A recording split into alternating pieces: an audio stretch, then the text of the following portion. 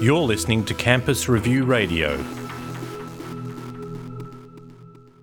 Are mining engineers becoming more employable, or are they still very employable? The long and the short to that is yes, they are. So we've looked at Graduate Careers Australia statistics that stretch right back through to about 1982, some 34 years worth.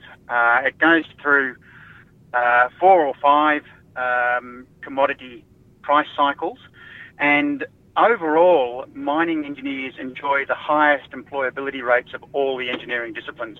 It's up at around 92%. And that 92% figure is the average, but if you look at the 2014 and 2015 figures, in 2014 it declined to 82.8% and 2015 declined to 76.3%. So could this indicate declining employment prospects? Look, it certainly did decline from about 2013 with the commodity price downturn. So you're correct in that 2015 was around 76%. To put that in context, all other engineering disciplines rise and fall with the commodity price cycles as well.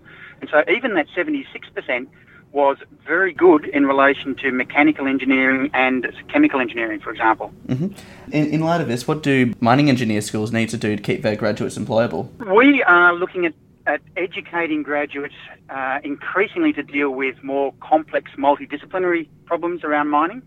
If you look at mining projects in Australia, socio-environmental aspects are very important. Unless you can gain a social environmental licence to operate, you won't get a mining project off the ground.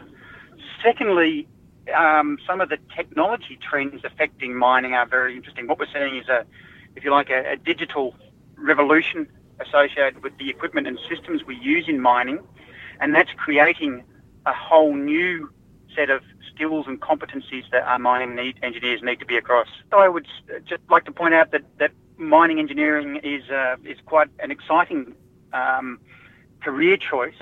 And as a final statement, to borrow from Malcolm Turnbull, I'd like to say that there's never been a better time to enter a mining engineering program than now. I believe that we're seeing very low numbers enrolling in mining at the moment, and that is going to lead to some tremendous opportunities in 2019, 2020 for employment for mining engineers.